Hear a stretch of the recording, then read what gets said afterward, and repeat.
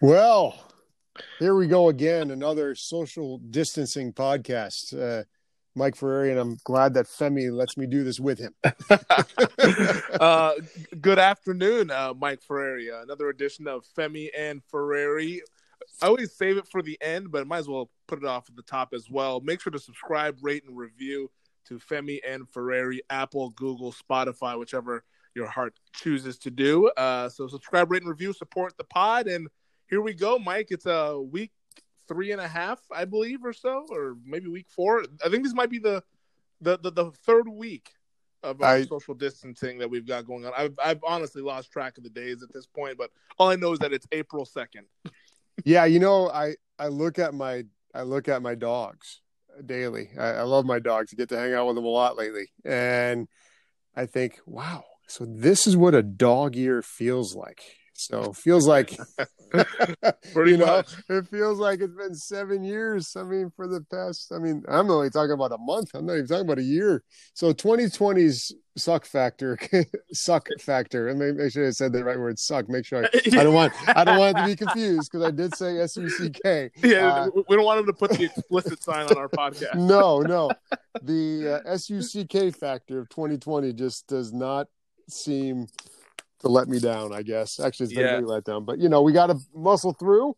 Our glasses have to be half full, half awesome, and keep grinding, man, because, sports is going to come back eventually. But I know you are one of the biggest sports fans I know. And I know you just like watching games like myself. It's like it's kind of part of our daily narrative, right?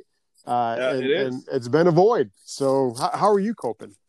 I'm coping pretty well. I mean, we had quite a bit of news over the weekend that kind of carried the tide through. Right. And then, I've been doing well. Just kind of trying to buy my time, try to go on walks and do different things, watch movies, or it's just kind of how I've been passing the time when I'm not at work or seeing what's going on as it pertains to our sports teams or athletes in our area. But it's been kind of weird times. Almost. I mentioned it a little bit in the last podcast, but you're kind of getting used to it, to be honest. Which is the sad part. It's like wow, this is like, all right, here we go. Yeah, nothing's on TV. All right, right. It's been just absurd, really. But you're beginning to see a lot of classics. I think the other night I thought was great. They brought back the NLCS between the Braves and the Mets. And they're interviewing Bobby Valentine after the game. And Chipper Jones, who looks like he could be like in an indie rock band now, was on as well. So that's been kind of interesting because, I like baseball. So that it's been cool just to kind of look up and be like, oh, wow, I remember that. And then the NYPD FDNY hat game for the Yankees, and the Mets were doing that too right after 9/11. That was special. A lot of things I'd forgotten about. I certainly didn't forget about 9/11 and all that, but that just the impact of that game and how cool it was and how everybody embraced what the Yankees and Mets were doing shortly after that tragedy. So it's definitely been interesting, but we're all changing as people, I think, through this whole experience, right? Yeah, we're learning more about ourselves and about others and this interpersonal or lack thereof interpersonal communication that we've had. Now we've gone to Zoom chats and FaceTimes and all sorts of other Skype type of utilities so that we can still interact with people who we are not living in the same household. But you mentioned some of the classics. I wanted to talk about it. We'll get to it a little later, more in depth. But NFL Network airing a classic game for Seahawks fans. They are re-airing Super Bowl 48 tonight at 6 p.m. West Coast time. Obviously, that wasn't a classic game in terms of how good the game was, but it was a classic moment in Seattle sports history. And obviously, the Seahawks are the biggest thing we've got going on here in 2020 in Seattle. And I'm sure a lot of Seahawks fans will be glued to that one on the NFL Network as they'll see their team go on to destroy a pretty good Denver Bronco team in the Super Bowl. Yeah, what I always think of, other than the fact that was the lone Super Bowl I've covered where I've been able to cover the winner. Which was cool because I covered the Titans against the Rams in Atlanta, and that was like the Kevin Dyson 3 yards short.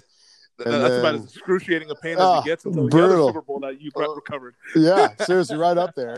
And then Super Bowl 40, of course, in Detroit, which was like a home game for the Steelers. But every time I see 48, I always think that, Bruno Mars was the halftime show. So Yep. Eric Johnson and I were like, this is great. We're going to watch it. And it was phenomenal. That guy is a performer. And I said to myself, okay, well, as soon as the halftime show is over, I got to run to the bathroom. Of course, I'm in the bathroom in a line, and I did not see Percy Harvin's run back in that game live. So I've only been able to experience that on television. So it's always my reminder of, I know exactly where I was when that happened. Yeah. Standing at a urinal at the Jets-Giants Stadium in New Jersey. We'll get to that later in the podcast. Visualization not you standing not at needed. the urinal, but we'll get into the game a little more. But we've talked about social distancing, coronavirus. I'm curious, what's going to happen first? Clowney signing with the team or the social distancing ban being lifted? You know what? I think you summed it up, and I don't know what social distancing podcast it was, but you said he does not need to rush. He's in no rush to sign with a team. He doesn't need to commit to doing anything in the spring. He needs to recover nicely. He's got some bidders and people that are interested. He may know exactly where he's going and when, but he might just be riding this for a little bit. I think the Seahawks signed Benson Mayowa. Benson Mayowa. I'm terrible with names. Mayowa. I jumbled it last night too. Though I did figure out Ngakoue this week. The guy from Jackson. I did figure out. But I had a hard time saying Benson's name when he was here in 2013. So I just want to call him Benson.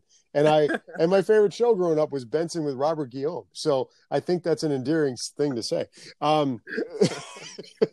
But I think you hit the nail on the head, Femi, when you said it. I don't think he's in a rush to sign, and clearly he's not, right? That appears to be what it's going on, at least from our vantage point. We saw Josina Anderson tweeted out earlier just an update early this morning on where things at. I'll read that tweet right there. She said, "My understanding is from Seattle's perspective, Jadeveon Clowney doesn't seem quite ready to make a decision, but need to continue conducting business. Thus, deal to sign defensive end Benson Mayowa. I'm told move could adjust budget for possible Clowney return. Team still thinks highly of him." So obviously the Seahawks are still trying to go about things to the best of their ability, but also kind of keeping Clowney in their back of their minds. But sure. Clowney, the stuff came out yesterday of the Jets being a bidder, the Tennessee Titans. We've heard those names when free agency first started and about a week or so before free agency. But now we finally got confirmation, at least from the Tennessee Titans general manager, John Robinson, saying that, hey, we have had contact with Jadeveon Clowney's agents, and we have reached out to his people and are serious about maybe getting something done. And, obviously the Titans, the tie there is with head coach Mike Vrabel, was a linebackers coach in Houston where Clowney began his career. So if there's any team in the league that knows Clowney better than the Seahawks do, it's probably the Titans with Vrabel, who's coached him for his first 4 seasons in the NFL. Well, as you know, I'm a Jets fan. I grew up that way, unfortunately. And when I saw we don't pick our teams, Mike. Unfortunately, we were not able to pick our teams. Yeah, Grandpa Burke and I at Shea Stadium, I got suckered into the whole thing. But I'll tell you what, when I saw the Jets were involved, my first reaction was, "Oh, cool," and then my second reaction was like, I think the Seahawks should run the other way, because if the Jets are willing to sign him, that means he's going to have a terrible year. Which is it's interesting that we see the Jets involved, and that might just be maybe another team that Clowney is looking as a shooter to maybe bump up the offers. But because especially after the season, after that loss to Green Bay, you were in the locker room there. Clowney was saying that I want to play on a contender. I don't want to be on a bad not the Jets anymore. Worst coach ever. And the Jets, as of right now, things can flip on a dime in the NFL, but as of right now, do not appear to be a contender. So you get the Titans. The Titans were in the AFC Championship game last year. The Seahawks obviously are a perennial contender. Mm-hmm. But yeah, the Jets is kind of the random one. But maybe that could be just work from his agent of trying to get the offers up from Tennessee and Seattle, so where he gets to go to a contender while also getting the money that he desires. Yeah, a little bit of that name, a team baiting, so to speak, if you want to call it that. Yep. Just kind of throw names out there. It's just kind of they try to dictate the narrative of the negotiation process by putting other teams into the mix. You know, it could be as simple as a little conversation. Yeah, I might be interested if we have cap room, or depending on what we do in the draft. You know, so it's just posturing. Is that the right word to say? I mean, as far posturing as agents is go, the right yeah. word. So when you got a stalemate, this is what it becomes. You get a little bit of posturing and try to get some sort of upper hand in terms of leverage, and we've seen that on both sides. I mean, I guess if you're Seattle, they're clearly still holding out hope that they can re-sign him. You know, I mean, otherwise, I feel like very quickly they would try to go and get an Everson Griffin. He's the guy who's waiting right now with Clowney, and I'm sure his representatives are saying, hey, let's see what happens with this Clowney situation first before we decide where we want to go. And what you want to get paid, right? And what you're going to ask for.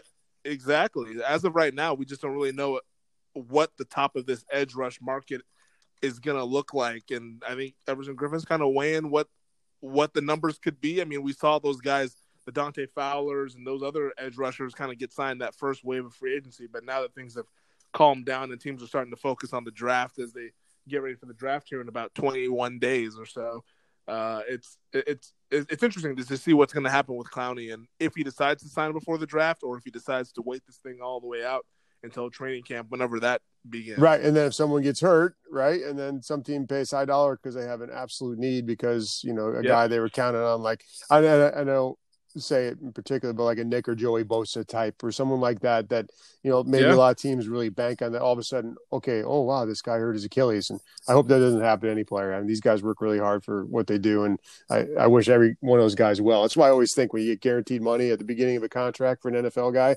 take it, get as much as you can. Your life could change on a play. So get as much as you can. Yeah, if you can. But maybe it's one of those teams, you know. So it could be that, or it could be a team like a Baltimore Ravens that says, hey, we are right there, and we were the best team in the league last year. We just had a bad game in the playoff game. Let's do whatever. Let's even add more. Mm-hmm.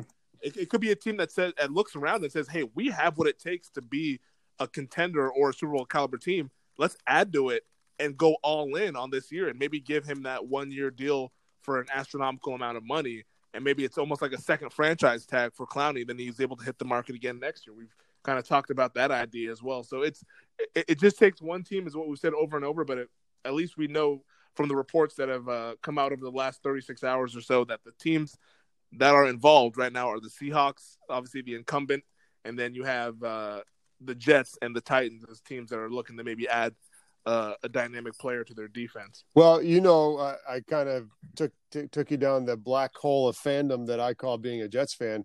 Now, tell me about being a Cowboys fan and them signing Aldon Smith yesterday. That's interesting. He's a good player, but he hasn't played in a while. He's a good player. Hasn't played in a while is putting it kindly. He hasn't played since 2015. Yeah. So he's fresh. So that's he definitely has some fresh legs. It's interesting to see what kind of shape he's in. I'm not sure if this is the best off season for a guy who hasn't played since 2015 to be entering into an NFL that's dealing now with a global pandemic. Right. Oh, gosh. You'd hope a guy like that can get OTAs and mini camp and get all that stuff under his belt before going to a training camp. But, I mean, he is as talented a pass rusher that has come out over the last 10 years or so into the NFL. I believe he had 13 or 14 sacks his rookie season playing on those really good San Francisco 49er teams when Jim Harbaugh was the coach. He obviously has gotten into some legal trouble with substance abuse, but it appears he is clean now, and it's a road that is probably not easy to go on. Right. I've never been on that road, and I'm sure it's very difficult. But from what it sounds like, he's gotten a lot of great help and has surrounded himself with some good people who have gotten him back on the right track. And hey, I guess the Cowboys are taking the flyer on a guy that has a lot of talent, so it's a low risk, high reward situation. We'll see how it works out for him. You know, it's kind of one of those classic open box specials that Jerry Jones likes to go after, the guys that are kind of on the market for a reason and are not as much money for a reason, but maybe have a chance to possibly pop and add some production to a pass rush that's looking for it. You know, I mean, they were pretty good at rushing the passer last year, but I mean, you can never have too many of those guys. So I guess we'll see. Right. Yeah. And it's the short version of what I just said. And McCarthy's your coach. So, I mean, it's kind of, he's kind of a no BS guy. I don't, you know what I mean? Yeah. He's either going to make the roster or not, and he's either going to contribute, and if he's not, then he's not. I don't really see him just hanging on to a guy like that. But I mean, obviously they see something, and for McCarthy to take a guy like that, I mean, he obviously wants to make an impact his first season as a head coach. I know. I'm sure Jerry has all like the yeses and nos when it comes to contracts and guys, but I always like to see how those guys do when they come back. Do they lose that step and things like that? I mean, because who knows how hard they train? You know what I mean? Yeah, and that's the interesting thing is that once training camp starts, and heck, for a guy like that, it's very susceptible to an injury right as training camp begins, just because you're not used to doing those movements. Mm-hmm. You know, it's like obviously you can work out, but there's a difference between being in shape and being in football shape, and that's unfortunately some of the things that he's going to have to try to work into things slowly, which is going to be a detriment to him since there's no OTAs or spring or mini camp, at least from what we can see as of now. I mean, I would be really shocked if they had some sort of spring activity. Right. But it's just going to be a training camp, and that could even be a condensed training camp with the way things are trending right now with the coronavirus. Mm-hmm. So it's not easy for a guy that's missed 4 seasons and hasn't played since 2015 to come in and just make an impact. But we'll see. You know, he's a natural. He's what you draw up when you look for a defensive end, outside linebacker, pass rush type. So I guess we'll see. Yeah, is the best way to put it. It's bizarre. We'll see. Have you heard any more about how they're going to do the draft? Like any more details? Because I mean, players will be invited to take part virtually. Is it still going to be? I mean, obviously, if you have a broadcast like we've been carrying on ABC for, we started last year. We're scheduled to do it this year, but I mean that's when they're at the draft. They're talking to these guys live. I mean the shaking of the hand, but you can't do any more of the jersey. All the family's there, all that stuff. Before, I mean, how on earth are they going to get like a 3-hour broadcast out of that? Yeah, I'm not sure what they're planning to do in terms of a broadcast-wise. I know there was the memo that was sent out today to general managers and head coaches just about like the 2 different plans. I mean, the plan is that hey, as long as there are no like hard fast stay-at-home orders, that teams will be able to go to the facility. If not, then maybe a member or 2 will be at the facility, and maybe it'll just be all virtual. So that's all I've seen in terms of what the plan will be. I think the NFL and the broadcast partners, and there's many of them for the draft. I mean, you mentioned ABC will have it. It'll be simulcast, obviously, on ESPN, NFL Network. They do their own coverage of the draft as well. I think they have a simulcast with Fox, I believe, as well. So it's covered head to toe, and there's nothing that goes unseen in terms of the normal draft coverage. But in terms of those plans, I think that all the broadcast partners are just kind of waiting and seeing what the next couple weeks, I guess, will entail. And at that point, maybe they'll come to some sort of decision on how they want to cover what will be something that none of us have ever seen. It's going to be like a fantasy football draft with somebody's right broadcast on national television. That's going to be weird. Now, it's always there's a certain ebb and flow every year with what we do and the sports world.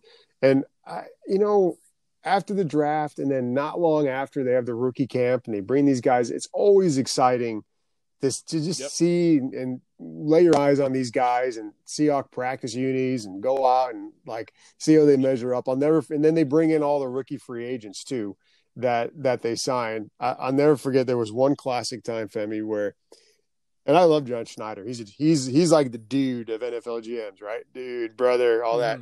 And he does a great job. But we have a stay-at-home order extended until May 4th. Did you see that? Breaking news. Great. So breaking news on February. So I think I was there with Paul, our sports shooter, and it was a rather warm day because they came in. The rookies were there. It's maybe the third day of the rookie camp or whatever. And there's this guy that was an undrafted player. I don't even remember his name. And he obviously was working real hard.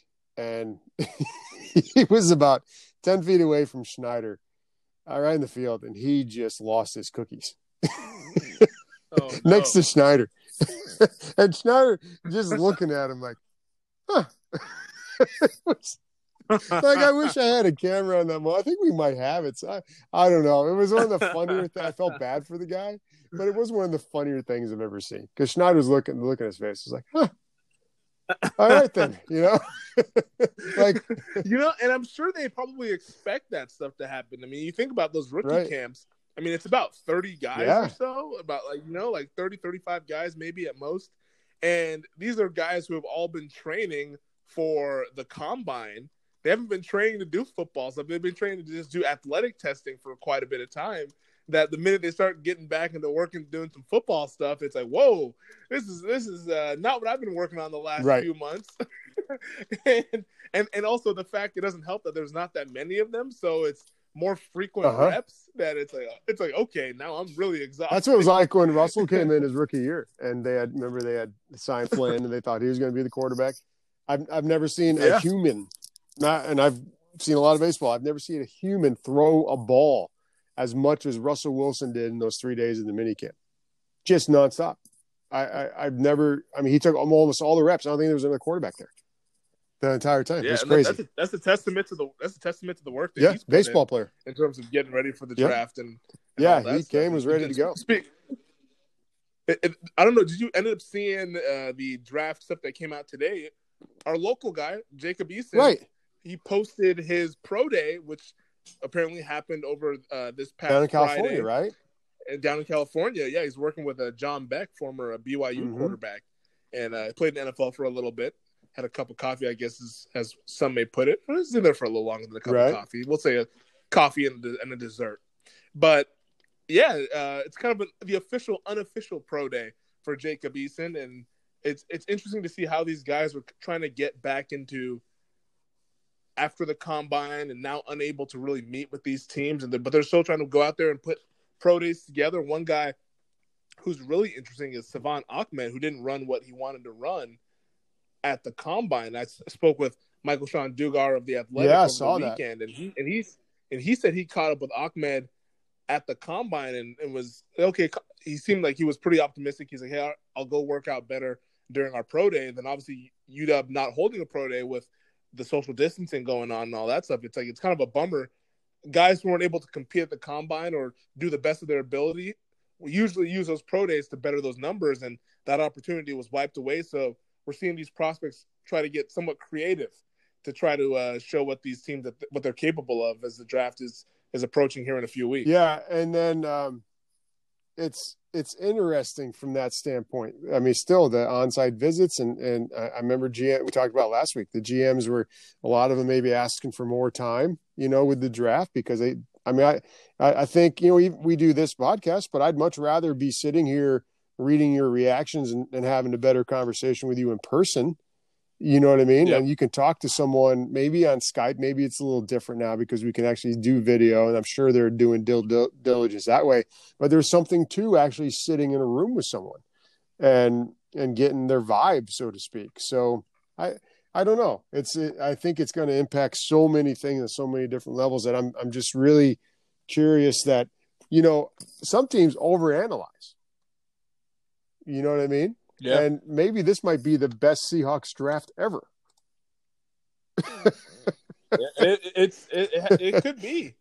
It's because of the rules, no team really has an advantage or disadvantage because everyone's playing by the same rules. At least that's what we hope. No, we hope nobody's breaking travel restrictions or anything like that. But it's interesting because you mentioned that maybe teams kind of paralysis by analysis type of situation. And now it's like, hey, we have the tape from their college time. Our scouts spoke with them during the season. They've gathered their reports. They know what kind of personality these guys are. So maybe let's A, watch the tape and keep going back to the tape. But B, maybe some general managers will now listen to their scouts more versus just, hey, I met with the guy as well. I know what this guy's talking about versus the scouts who actually go to the college campuses all throughout the season and really have these kids pegged by the end of college football.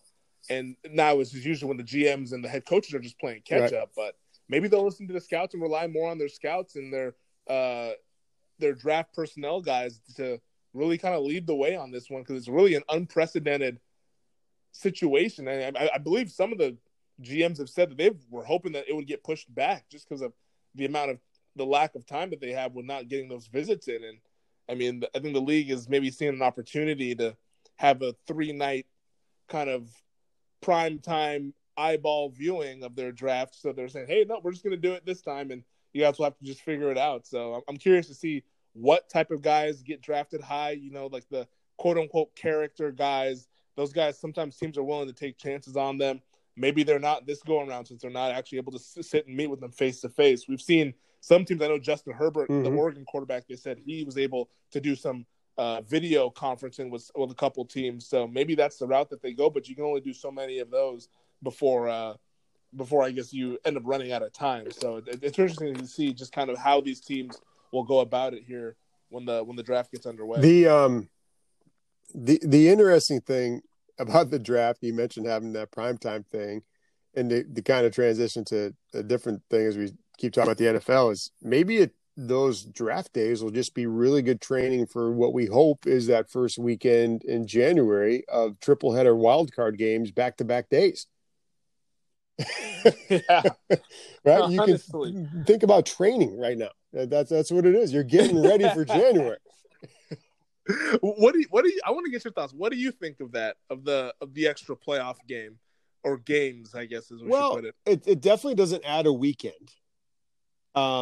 It surely puts a high premium on being a 1 seed. I mean, because what used to say, oh, you can kind of figure it out. Oh, maybe if we get to 2, then we still don't. So I mean, now you supposedly the 2 gets to 7, but what is that? What is that 7 team? Like, how dangerous could those guys be? And hey, we got in by the skin of our chin. Now we're just going to beat the number 2 team. And those, you know what I mean? It just adds another level of excitement. And the whole body of work sometimes for one conference as opposed to the other is often pretty close. I mean, unless you have a team like the Patriots that one year where they didn't lose, right, and just keep going. So for the most part, I mean, there's not many games, I guess, that really.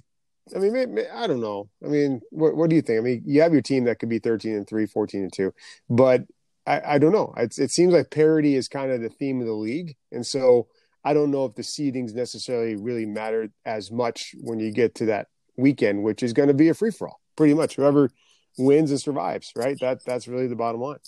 And I think that's the interesting part is that once a 1 seed has been established, how will teams kind of approach week 16 and week 17? Because I mean, when it comes to the weekend, wildcard weekend is going to be probably. It might be my new favorite sports weekend of the year, right? To be honest.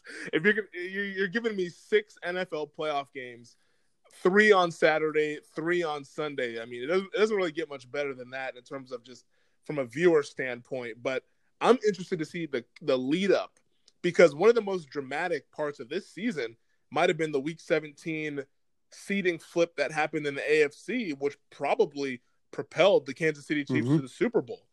It's like the Chiefs were playing the Chargers, the Patriots were playing the Dolphins. All the Patriots had to do was beat the 4-win Dolphins at home. They end up laying an egg, which ended up, I guess, being kind of a preview of what was to come the next week. But they lay an egg and they lose to the Miami Dolphins. That opens the door for the Chiefs to then secure that bye week, which is probably the most crucial part of the playoffs in terms of determining who's going to end up going to the Super Bowl. I mean, we've seen it over the last 3 or 4 years. I think every team over the last 4 years or so has had a first round bye that's made it to the Super Bowl. I mean, the Seahawks, the 2 times they've done it under Pete Carroll, heck, the 3 times they've done it in franchise history, they've been the number 1 seed all 3 times. So it's like you see how crucial it is to be a number 1 seed or a number 2 seed. But now it's all about that number 1 seed, and it's very rewarding for, I guess, the team that was the best throughout the year. Which I guess I do like that. I mean, some people think that it might be too rewarding, but I think it should. The team who was the best conference-wise or record-wise should have an overwhelming advantage over the rest of the teams in the playoffs if it's to determine who the best champion is by the end of the year. So I think it'll be interesting to see, though, once a team wins the division and they're locked into those first 4 seeds, meaning that they'll get a home game, how will they approach resting a player who might be hurt? How will they approach this guy could play, but we need him for the playoffs. So maybe let's rest this person or let's rest that person. Or especially even a week 17, let's say you're locked into that number 2 seed, or you're locked into at least the top 4 seeds, which is all that matters, so that you're just hosting a playoff game and it'll just go from there. But once you're locked into those, why not take week 17 and use that as your bye week? Right. That number 2 seed who clinches the number 2 seed, they know they're not going to get the bye week because now they have to play wild card weekend.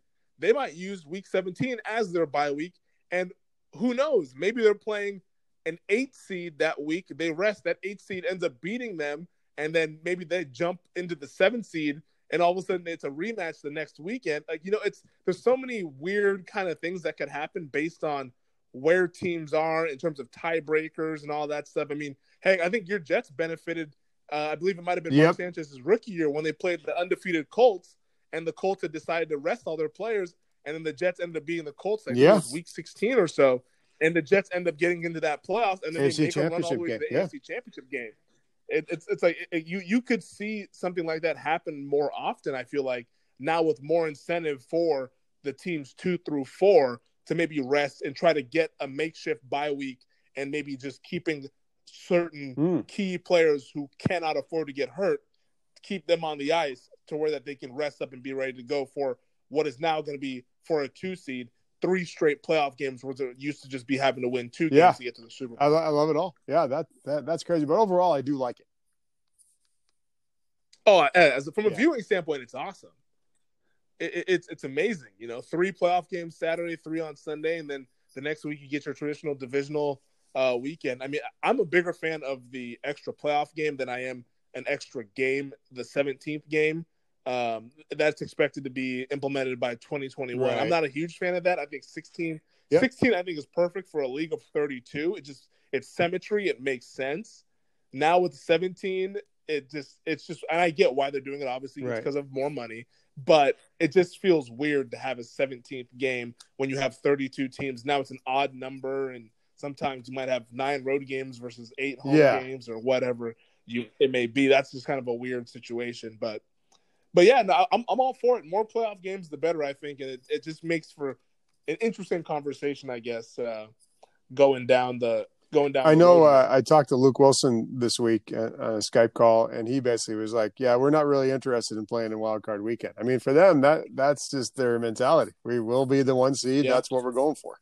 And then if we happen to not be, then don't worry about that then. But as far as how they think, that's what they're going for. They want to have a weekend off for sure, and not have to figure it out. Yeah, I mean, it's critical. It's critical to be in.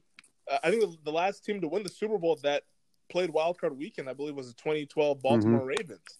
That shows how hard it is to win 3 straight playoff games and then get to a Super Bowl and then have to win that game as well. Was it the Packers the year before? And they won it in Dallas. Yeah, the Packers did it. The Giants did it the year before, and the Packers did it the year. So it was kind of a weird stretch where you had these wild card teams that were just coming in hot. The 2010 Packers did it. The 2011 Giants did it, and then the 2012 Ravens did it. And then, so 3 in a row you got it. And then since then, though, I mean, 13 was the Seahawks and Broncos, both were number 1 seeds. 14, Patriots, Seahawks, both number 1 seeds. 15 was Broncos, Panthers, both were number 1 seeds. 16, it just goes on and on. I mean, 16, the Falcons were number 2 seed, but they had the bye week. So it's just kind of gone on and on here with teams who have secured the bye. Obviously, seeing that last year with the 49ers and the Chiefs both being bye teams. So it's getting that extra bye week and getting healthy. And I mean, also, I think and in the simplest form, the teams who get the bye are usually the best teams. So I think that kind of plays into that. But when you have those best teams getting that extra rest in January, it really makes all the difference on top of already having. Well, I think overall, I just hope we have football. I hope we play. And if it gets delayed a little bit or whatever, I think that could be the biggest step towards just life kind of getting back to normal. One of many things. I mean, as far as a sports component, if you get going with football and the plans are in place, and who knows how that's going to look. I mean, it's kind of bizarre when they talk about a vaccine being a year and a half away. So I don't know if you can stuff Yeah. stadiums with people. I don't know if you, what was 70,000 people? Does it suddenly become 20,000 and they're all sitting 6 feet apart? I don't know. It's bizarre. It might have to be something like that. I know there have been talks being floated around. I think some athletic directors across the country are talking about a 9-game, just all conference games type of college football season. Just, I mean, I'm sure they're obviously hoping that they can play the entire season, but they got to start thinking about what if we can't get kids on campus until late August? What are we Right. going to do? So it's a situation where the wheels are already turning. I know people keep saying, "Oh, that's so far out. That's so far out. We don't need to panic, this and that." But you got to start coming up with ideas now, so that if we end up having to go down that road, we are prepared for it and can at least still have these things going on versus being caught off guard and then having to just cancel the whole thing in general because you never really had a contingency plan. And it's not that far up because a lot of these kids stay around in the summer and they throw together, they work out together, they lift together. They aren't monitored by coaching staff, but they have workout plans. They spend a lot of time together. Yeah. Coaches. So it's not like, oh, let's just wait till the second week in August or first week in August. And that's but no, I mean, they're throwing in June. I mean, and just keep it rolling. And that's kind of like that in all sports. I mean, even college baseball, those guys go off and play summer ball, different, leagues, whether it be in Alaska or Cape Cod League. I mean, every facet of everything we do is directly impacted, and we're all learning as we go. It's totally bizarre. Yeah, I saw a tweet earlier this morning from a Penn State beat writer for The Athletic. Her name is Audrey Snyder, but she tweeted out saying that the athletic director, Sandy Barbour, I think that might be the athletic director for Penn State, said that after talking with sports science folks, they feel 60 days, 6-0, would be the about right amount of time in terms of how long they'd need to have football players on campus to train before starting the season. So you talk about 2 months is what's required for them to adequately get these guys ready for a season. Because this is not professionals, but these are college students. So that, they're not going to be a year-round peak kind of thing like how professional guys are in football. So it's a difficult game to get ready for. It's not just, all right, let me get in shape and let's go. It's like you gotta rep this up, you gotta practice it like any other sport. So 2 months. 2 months is what they're saying in terms of getting people ready. So if you can't get back onto campus until August or so, I mean, you're talking about not starting your season until October at the absolute earliest. So the time it's a ways away, but it's also ticking very fast. And I mean, June will be here in no time. That even goes down to baseball. I mean, the big leaguers are going to need extended spring training. A big part of that's pitchers and their health and safety and ramping them back up. They're all on winter off-season training programs now. I mean, you got guys like Evan White doing ball drills in his backyard up against the foundation of his house. I mean, that's kind of what these guys are doing. And so everybody across the board. And so even if you look at baseball and, kids are going to play summer league, hoping for scholarships or trying to get some sort of a season in, those kids are going to need a month to get back. I mean, my son's a big baseball player. He hasn't swung a bat in 3 weeks. At full speed, you're hitting a ball. You can hit whiffles, right? You can do something like that, but you're not going to be hitting the ball, ramping up like that unless you're in a cage or you have BP going. And so that's just muscle memory, body movement, and going back to Aldon Smith. I mean, these guys all move certain ways. They have those trainers. They have those, flexibility guys, all that. Nobody's getting that. And so everybody's got it's a ground zero for all sports, but that's interesting. 60 days on campus. So, which I totally believe. Yeah. 60 days was what they feel like before they get all ready here. But before we wrap up, though, I mentioned Super Bowl 48. That's at 6 o'clock on the NFL Network.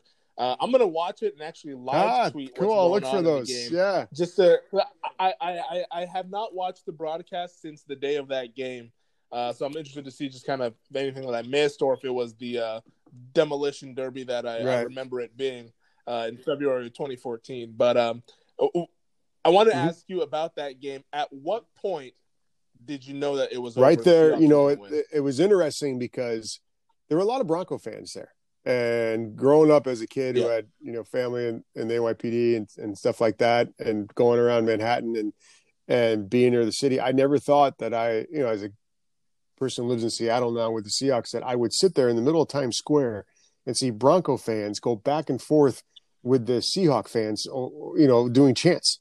It was one of the coolest things I've ever seen. Yeah. And I really began to wonder, I'm like, wow, are they going to outnumber Seahawk fans at the game? And when I thought it was over in the very beginning when they had the muff snap and it got really noisy in that end. And you could tell that Peyton was going to be flummoxed. And right there, it was just the beginning of that game, the very beginning, Broncos' first possession. I was like, yep, this is going to be a really good day. And little did we know, what was 48-7? What, 48? 43-8. 43-8. I have a hard time with names. I can't remember scores. It's all coming down. It's okay, man. But there's a lot going on. Yeah, there's a lot I'll work going on my in this names, world, though, so we forgive Mr. you. Ngakwe. So, Yep. I'm Vincent Mayowa. I'm good. Actually, see, that's why I need you here. You were like my nomenclature specialist. Exactly how do I say that, Femi? So that's when I knew it. But that game, it really was just something so cool to attend and be on the field after. And we have some confetti in a glass still here from the field. And what it was by far, I mean, the some of the top moments I've been lucky and privileged to have as someone that covers sports in Seattle was covering that game, the NFC Championship game the week before, the All-Star game here in Seattle, the 116 wins. But that, to me, I always tell people, Super Bowl 48, man. And the coolest thing, I don't know if I've told you this, it was really kind of bizarre because what happened is they came off the field and then there was network things and they were all kind of going in different directions doing TV and stuff like that.